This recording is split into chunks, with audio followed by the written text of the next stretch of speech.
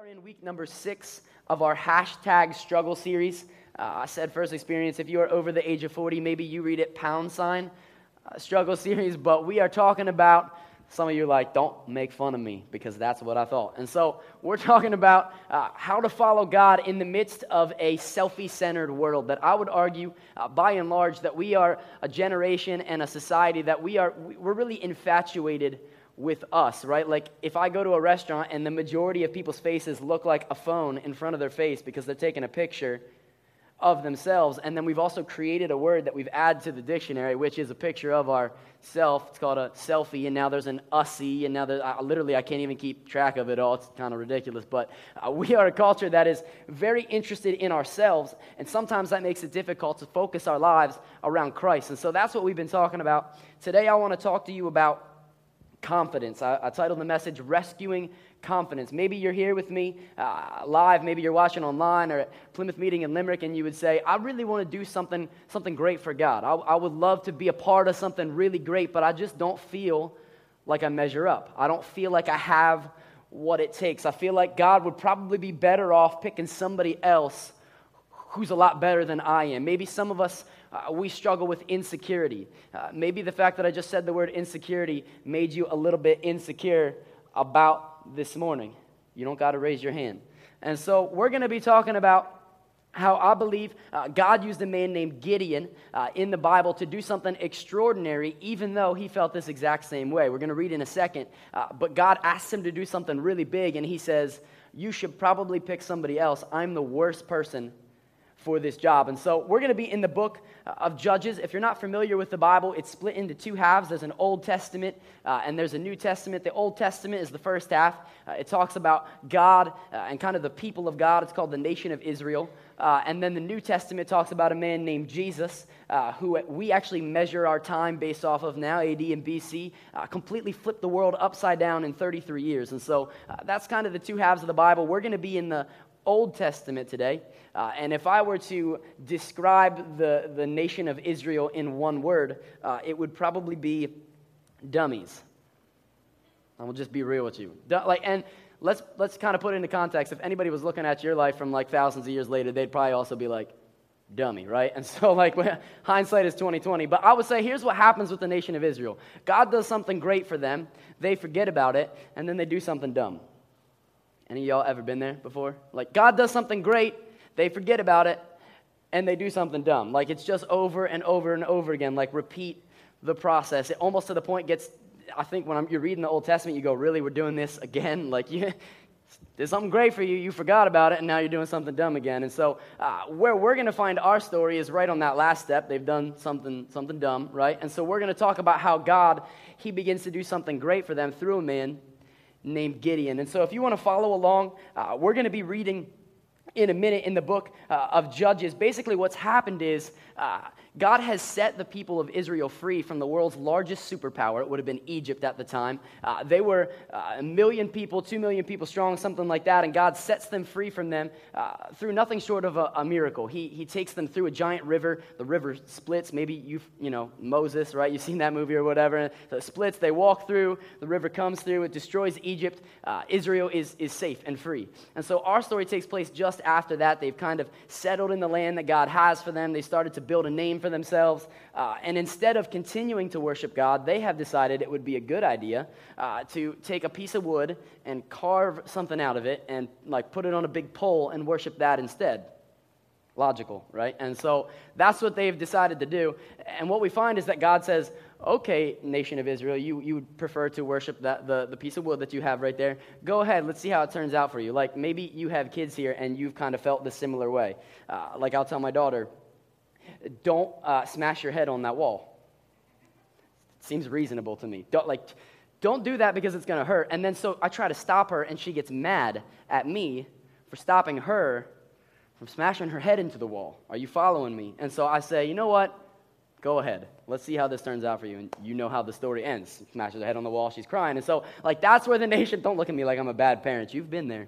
And so, that's where the nation of Israel is. They are about to do something really dumb, continuing in worshiping this piece of wood. And God says, you know what? If you want so badly to abandon me and do this instead, then go ahead.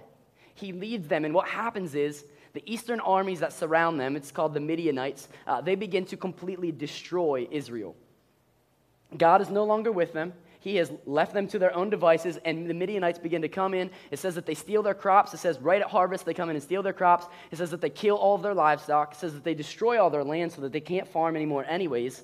And that's where we find the hero of our story, Gideon, right in the thick of that. And so we're going to read, it's going to be up on the screen. You can read along in your bulletin as well.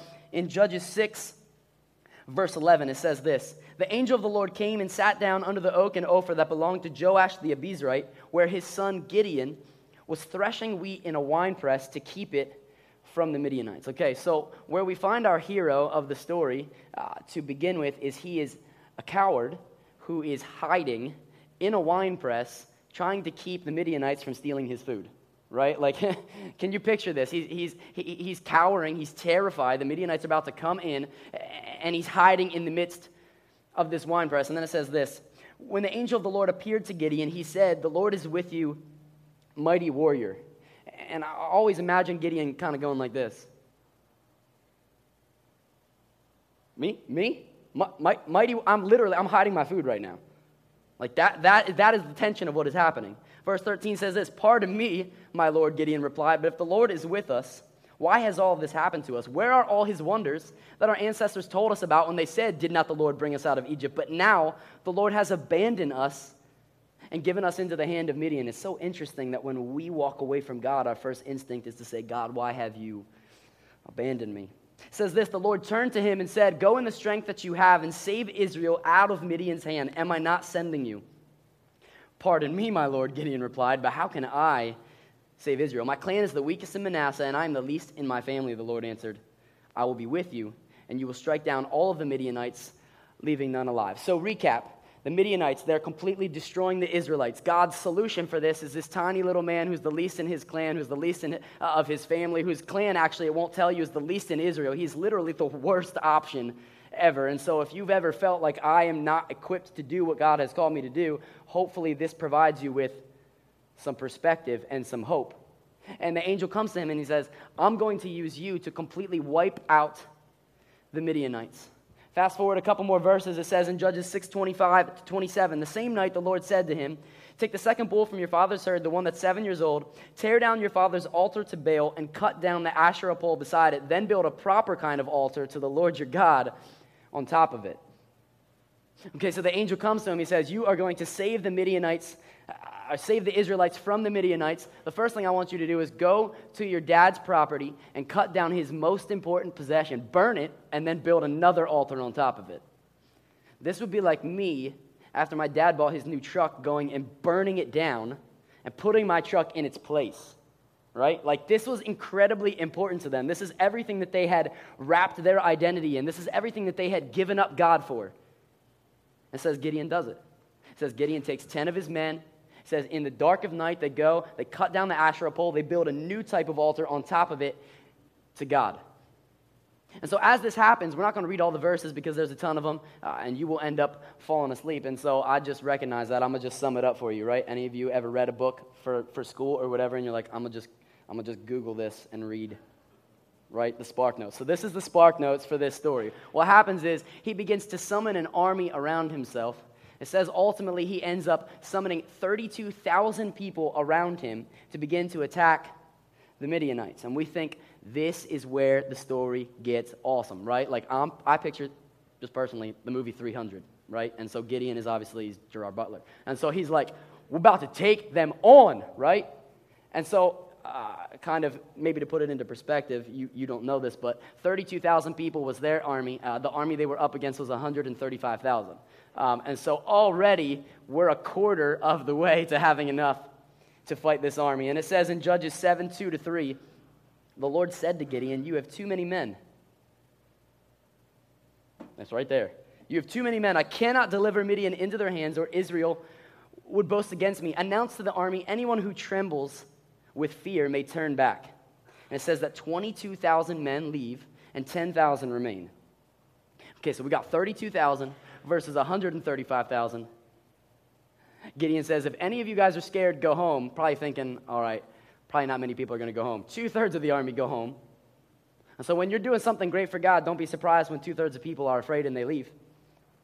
It says he's left with 10,000 men. I can't make this up. This is the next verse. But the Lord said to Gideon, there are still too many men. Too many. He didn't say not enough. I had to read that again. It says, take them down to the water. I will thin them out for you there. He says, whoever kneels with cupped hands will go with you. Whoever laps like dogs will stay. And so 300 men, they kneel, and they sip out of their hands. And he says, with those 300 men, I will deliver Midian into your hands. All right, so let's recap all of this math. 32,000, 135,000. This one goes down to 10,000, still 135,000. This goes down to 300, still 135,000 versus them. Like, are you following what's happening? If I'm Gideon, I'm going, I did not sign up for this. Like, I was almost there, and then you took all my people away. And so it says in the verses to come that they march towards the Midianite camp. It says that with one hand they have a trumpet, with another hand they have a covered lantern. It says at just the right moment that they uncover the lanterns, that they blow the trumpets, and the Bible says that the Lord confuses the Midianites so that they turn on each other and they kill each other. It's like straight out of a movie, right? I'm ready for them to make this movie. It sounds awesome. They turn on each other and they kill each other.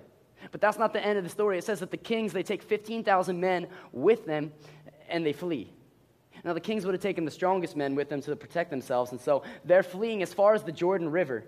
And we'll find that Gideon, he doesn't give up after defeating 120,000 men. That the Bible said that the angel called him to defeat all of the Midianites, and so it says that he pursues them continually. If I'm Gideon, I'm probably thinking, man, I had a really good trick up my sleeve back there with the whole lantern trumpet thing, but I got nothing for this other 15,000 and their kings. It says that he pursues them and completely wipes them out. God knew that had he not done that, that they would have regrouped, gone back to their camp, and destroyed the Israelites completely.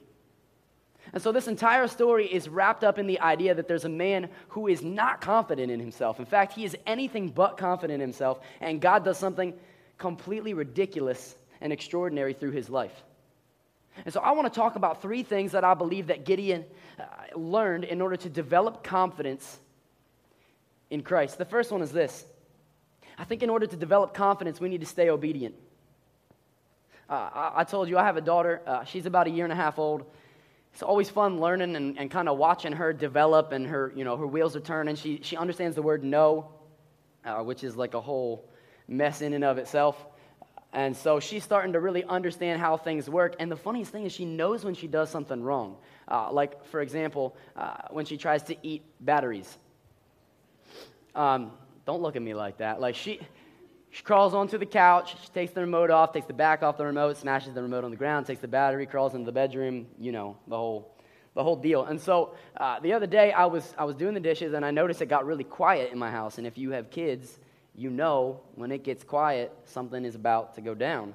And so I was like, I wonder where Ellie is right now. And so I walk, over to the bedroom, and I see her huddled kind of like over the bed like this, hiding something, and I'm like, well, this is not good. And so all I did was say, Ellie, right? And so she goes, and I kid you not, the next second she just starts bawling.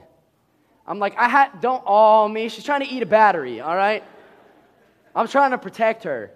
And she starts crying right away. I haven't even said, like, don't eat that battery yet, which is like completely reasonable to tell an 18-month-old baby. And so she just starts crying. Why? Because she knows she's doing what she's not supposed to do. I've told her this before. Batteries are not for eating. Batteries power the remote so that we can watch television, right? And, other things that batteries are for. And so the other thing is interesting that she is also incredibly confident when she begins to do what she's supposed to do. Like, for example, I explained to her that I was making pancakes for breakfast the other day. Spend all this time making the stuff, and if you know anything about me, I'm not great at cooking, so pancakes is about the extent of what I can do in that area. And so I made her pancakes. I was like, we're going to have a good breakfast. I laid it all out. I cut it up into bite-sized pieces, whatever, put it in front of her. She decided that she did not want pancakes this morning, and in fact, how dare I put pancakes in front of her? And so she's losing it, this huge fit, and finally, I just try to have a heart-to-heart with her. Honey, I cannot afford to buy a new type of food for every hour on the hour that you decide you don't like what I tried to feed you yesterday. You liked it fine yesterday. And so finally she comes around and she starts eating her pancake. And what's the first thing she does? Well, first of all, she gets a giant smile on her face, right? And then she starts clapping for herself. Way to go, Ellie. You really toughed it out there and ate that pancake. And she only knows 4 words. She knows mommy, which means get me something now. She knows dada, which is just her name for every human on the planet. She knows uh-oh, which means I've dropped something and you better get it for me right away. And the first and the third are kind of similar. And the last phrase that she knows is good girl. And so she starts, good girl. Good, I'm awesome. I ate that pancake, right? Like she becomes so much more confident when she knows what she's doing is what Daddy has asked her to do. I think a similar thing happens with Gideon. That God calls him to do something great, but the first thing is not to amass an army. The first thing is not to make sure you have the weapons. The first thing was not to draw out a battle plan. The first thing was to go and burn down his father's idol that would have been his most prized possession. And many times God calls us to something great, but the very first step is to be obedient in what he's called us to right now. And I believe that as Gideon begins to be obedient and he begins to see God work things out in his life, that all of a sudden confidence begins to build in his spirit. That I wish that there was a secret. I wish that there was a trick. I wish there was a way I could tell you if you just think this way or you just feel this way that you'll be confident. But the truth is, confidence is caused by obedience. Confidence is always caused by obedience. Listen to a couple scriptures of people who were confident in Christ. In Psalm 27:3, it says, though an army encamp against me, my heart shall not fear. Though war rise against me, yet I will be confident. Notice that it's not in the midst of him saying, though I sit in a field completely unharmed and away from any type of danger, I'm going to trust in God. Notice it's not, because everybody around me is telling me that I'm good, I'm going to be confident. Though in the midst of war, I will be confident. In Hebrews 13:6 it says, so we can confidently say, the Lord is my helper, I will not fear. What can man do to me? These people had the courage and the ability to say things like this because they had first stepped out in obedience.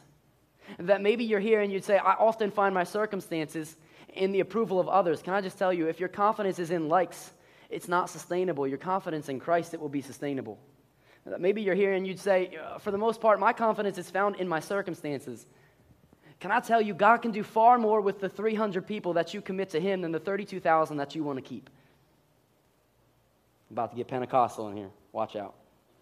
God can do more with the 10% of your finances that you're going to commit to God's house than the 100% that you want to keep for yourself. God can do more with the 1 day a week that you commit to put his kingdom first, Sunday, than the 7 days you want to keep for yourself. That as we begin to be obedient, we see something unlocked in our spirit. That we know that we're in the will of God, and so it's not based off of the fact that we've done something great. It's based off the fact that we're found in the midst of a great God who has a great plan. I think we stay obedient. The next thing I think we do is we stay with it. I think confidence is built by obedience and it's sustained by endurance. That he could have given up after defeating 120,000 of the 135,000 and said, this is enough, I'm going to stay right here. We did our best. We have their kingdom now. We don't got to worry about that other 15,000. We can leave the kings, that's fine. We can leave them there, but that's not what God called him to do. I love this in Judges 8:4. It says this, Gideon and his 300 men, exhausted yet keeping up the pursuit, came to the Jordan and crossed it. I pray that would be true of us at Journey Church. That when we're exhausted, that we keep up the pursuit.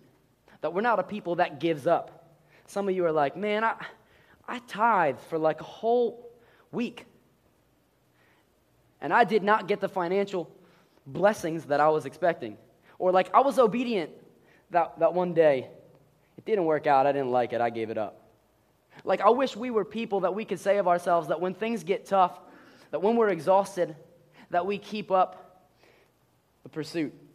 I heard a story this week. It was a true story back around the times of the gold rush. A man who lived kind of in our area in the Northeast, that he moved out west. He sold everything he had here. He bought mining equipment. He bought a piece of property. He began to mine in that area. It says that he experienced relative profit. He did it the first year. He didn't really strike it rich. He did it a second year. He didn't find a bunch of money. He did it a third year. He continued to make average profits. And it says that after 3 years that he sells his stuff to a farm and he moves back east. And the farmer, he goes to a prospector and he says, can you look at my piece of property? I don't know what I have here. He said, what have I bought? So the prospector looks at it and he says, believe it or not, if you were to mine 3 feet to the left, there's millions of dollars down there. If you were to mine 3 feet to the left, you would hit the vein of this gold mine. as if to say, had the previous owner dug a little bit deeper and a little bit longer and a little bit wider, he would have reached what he was looking for. I want to tell you today, when you feel like giving up, if you would dig a little bit deeper, if you would dig a little bit longer and dig a little bit wider, that you'll find what you're looking for. Don't give up. I think that's what we can learn from Gideon's story, that while he was exhausted, that while his people were exhausted, that they kept up the pursuit. Here's what it looks like practically. Maybe some of you, you dread going to work on Monday. You dread going to work because there's so much stress, there's so much frustration, there's so much conflict, but yet you know God has called you there, that you stay with it. That some of you, maybe you feel like God has called you to do something great in the midst of your family that has experienced brokenness and hopelessness, and it feels like nothing's given. That you stay with it. You stay obedient. That maybe you're in the midst of a situation where it feels like the best course of option is to give up, and yet you know God has brought you there. You stay with it. I believe that endurance builds confidence. Not because we're great, because we're sticking out the obedience that began our confidence. And finally, I think the last thing that we do is we stay humble. And I know this might seem counterintuitive for us to say that in order to develop confidence, we need to remain humble. But here's the truth. The reason we didn't have confidence to begin with is because we thought our confidence was found in what we accomplish instead of the accomplisher. The Bible says that he who is good to finish what he started in our lives will see it through to completion.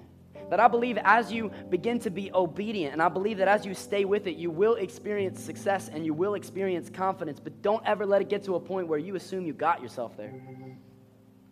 That we will never be a church that says, man, it's awesome, 240 or 50 people met Jesus this year. That was because of us. As soon as we do that, you will see the downfall of Journey Church. I love this. Gideon, he does all this great stuff. He's called to do something awesome. He completely rescues the nation of Israel out of a situation where they should have never been rescued. And they say, Gideon, we want to make you king. Israel to this point had not had a king before. They say, we want to make you king. We want to make you our ruler. And I love this. He says in Judges 8:23, read with me. He says, but Gideon told them, I will not rule over you, nor will my son rule over you. The Lord will rule over you. He says, I recognize that I am not that great. In fact, the only thing that I did was do what God asked me to do, and he did the rest. If we ever get to a point where we assume that we got ourselves there, we will be found right back at step one where we have no confidence. Maybe you've gotten so good at your job that you kind of assume that you've gotten yourself to that position, and all of a sudden, you're crucial to kind of the integral part of that company, and so you can't take off on Sundays. Because you got yourself here and you built something great, and so Sundays become kind of a side thought because you got to make sure you're taking care of what you need to take care of at your job, and all of a sudden God becomes second place, and all of a sudden you think that you got yourself there. Maybe you've tithed for years and you've begun to experience financial confidence and financial blessing, and you begin to forget that God is the reason that you're there in the first place, and all of a sudden tithing, it becomes not so important.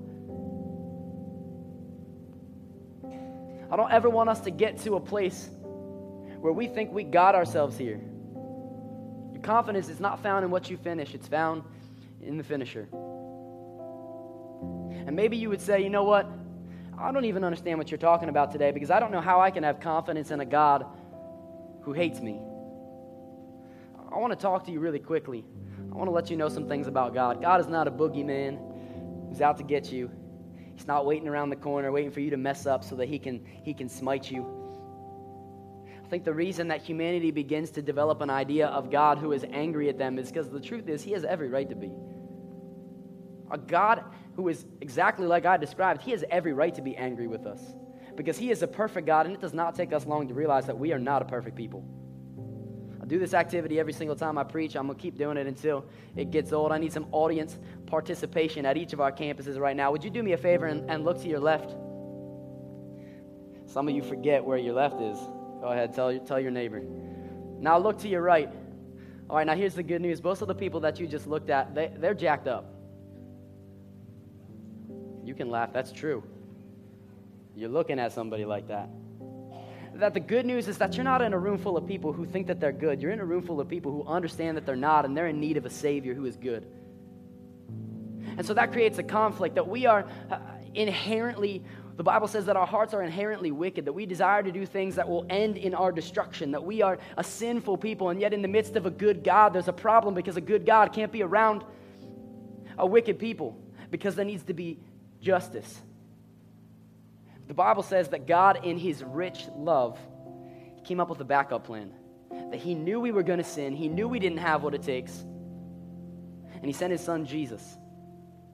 His son Jesus, he lived on this earth for 33 years. The Bible says in the last 3 years, he does so many incredible miracles that we still talk about them today, that 2,000 people were crucified on a Roman cross, and yet we only talk about one. There's only one that 2 billion people across the planet have decided to make their Lord and Savior. It says that he was captured. He was betrayed by one of his own because the religious people at that time, they hated him so much that they conspired to kill him. It says that they capture him in the dead of night, that they carry him off, that they torture him, that they blindfolded him, that they hit him, and they said, "Prophesy, teacher, which one of us hit you?" They spat on him, and they said, "Prophesy, teacher, which one of us spat on you?" That he was tortured over and over and over again in the place that we should have been. That's what we deserved. For all of our sin and all the times that we hurt others and that we hurt ourselves, that he was standing in our place. It says that he was put on a Roman cross, and that he was crucified. And it says in that last moment, when he breathed his last, that all the condemnation and all the guilt and all the shame, that all of that we have built up and racked up over a lifetime, that in a moment he took it all for me. That he took it all for you. The Bible says that he died, he was put in a tomb. That 3 days after he was buried, that some of his friends went to put some ceremonial different spices and things around his grave because it would have smelled bad. And it said that when they arrived, that the stone that was rolled in front of the tomb, because they were so afraid of this 33-year-old man, that it was rolled out of the way. It says that the grave that he was buried in, it was empty. That the guards that were sent, just like the song we sang, that the guards that were sent to watch in vain, that says that they were actually killed on impact, lying on the ground. Can you picture this scene? He shows up and there's an empty grave, and the message was that your life, it was supposed to be over. That's what we deserved. Not necessarily to die on a cross, but to die filled with shame and condemnation and guilt and all of the things that we had done to ourselves. And yet in the midst of that, a good and a perfect God, that he took it all. He took it all for me. The Bible says that he rose from the grave. And it says that if you would believe in your heart and confess with your mouth that Jesus is Lord, that you would be saved. See, here's where the confidence comes in. My confidence is found in Christ because I know when I breathe my last, I don't have to be faced with an angry and a mad God who's going to look at me and pour out wrath on me, but instead, I'm going to stand behind a good and a perfect Jesus who stands in my place, that when God looks at me, he doesn't see my mistakes, he doesn't see what I've done wrong, he sees a good and a perfect Jesus. And I care so much about every single person that's gathered in these rooms that I want to give you the opportunity today to respond to Jesus. So would you stand with me right now as we're gathered in Plymouth Meeting and in Limerick with nobody looking around? Just a time between you and God. Maybe you're here today and you say, I don't know this Jesus. I don't fully understand what you're talking about, but I know what it feels like to feel ashamed. I know what it feels like to make so many mistakes that it feels like there's no coming back. I know what it feels like to make so many mistakes towards the people that I love, that I've burnt so many bridges that I can't go anywhere. The Bible says that Jesus, he died for us at just the right time. The Bible says that while you were at your worst, that he was at his best. And the Bible says if you would confess with your mouth and believe in your heart that Jesus is Lord, that you would be saved. And so gathered at all of our campuses with nobody looking around right now, I want to give you a moment between you and Jesus. I'm not going to ask you to come up here and do jumping jacks. There's no Kool-Aid for you to drink. All I'm going to ask is that you put your hand in the air in a moment. And I'm not going to lie, this is a bold step. But the reason I'm going to ask you to do something bold like this is because I know the moment that you leave here, the enemy of your soul, he's going to try to rob something from you. But you're going to say, no, on May 22nd, 2016, I started over. That God gave me new life, that the Bible says that we are in his presence, we experience freedom, that some of you, you've been feeling like you've been shackled for so long and you don't know how to get free. Can I tell you, it's in the presence of Jesus. That I want to give you an opportunity to respond to him, that when you raise your hand, you're going to be able to look back at this date and say, that was the day that my life was changed forever. That's the day that my family began to change. That's the day that generations behind me began to change because Jesus did something in my heart. And so with nobody looking around, I want to give you the chance right now as you're gathered at each of our campuses. In a moment, I'm going to count to 3, and I'm going to ask you to raise your hand. I'm going to count to 3 so that you know when I'm asking you to raise your hand at each of our campuses right now. If you're listening, you'd say, I need Jesus. I don't even fully understand this. I don't fully understand God, but I know that I need a Jesus, and I know that I need a Savior like you described. I know that I need to find my confidence in Christ. I'm done trying to do it on my own.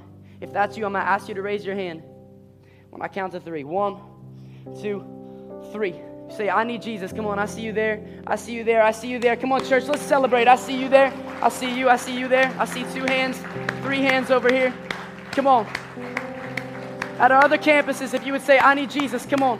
Your campus pastors are standing in the front. Church, we're only clapping because we're excited for you. We've been where you've been, and we know what it's like to experience God for the first time. If there's anybody else in our houses right now, I want to leave just another moment. If you would say, that's me. We got 1 hand in Plymouth Meeting. Come on, let's celebrate. Is there anybody else that says, I need Jesus this morning? I want to make today my spiritual birthday. Come on, let's celebrate for the 3 people in Limerick. Limerick, we're celebrating with you right now. Come on. Church, let's pray together. God, we're just so thankful for what you're doing in our presence. We're thankful, God, that you are good, and we recognize that we are not. God, I pray that in the midst of a morning like this, God, that you would begin something in the hearts and lives of those people who raised their hands. God, I pray that this would be the day that they look back and say, that was the day that everything changed. God, I pray that as they leave this place that you would comfort them, that you would protect them, that you would provide, Lord, your word says that you provide peace that passes all understanding. God, I pray in situations where there should be no peace that you would bring peace. God, I pray that you would work out the salvation that you've begun in the lives of those that are gathered with me today. And ultimately, Lord, we give you all of the glory and all of the honor and all of the praise. We pray this in Jesus' name. And Journey Church said, amen. Come on, let's clap.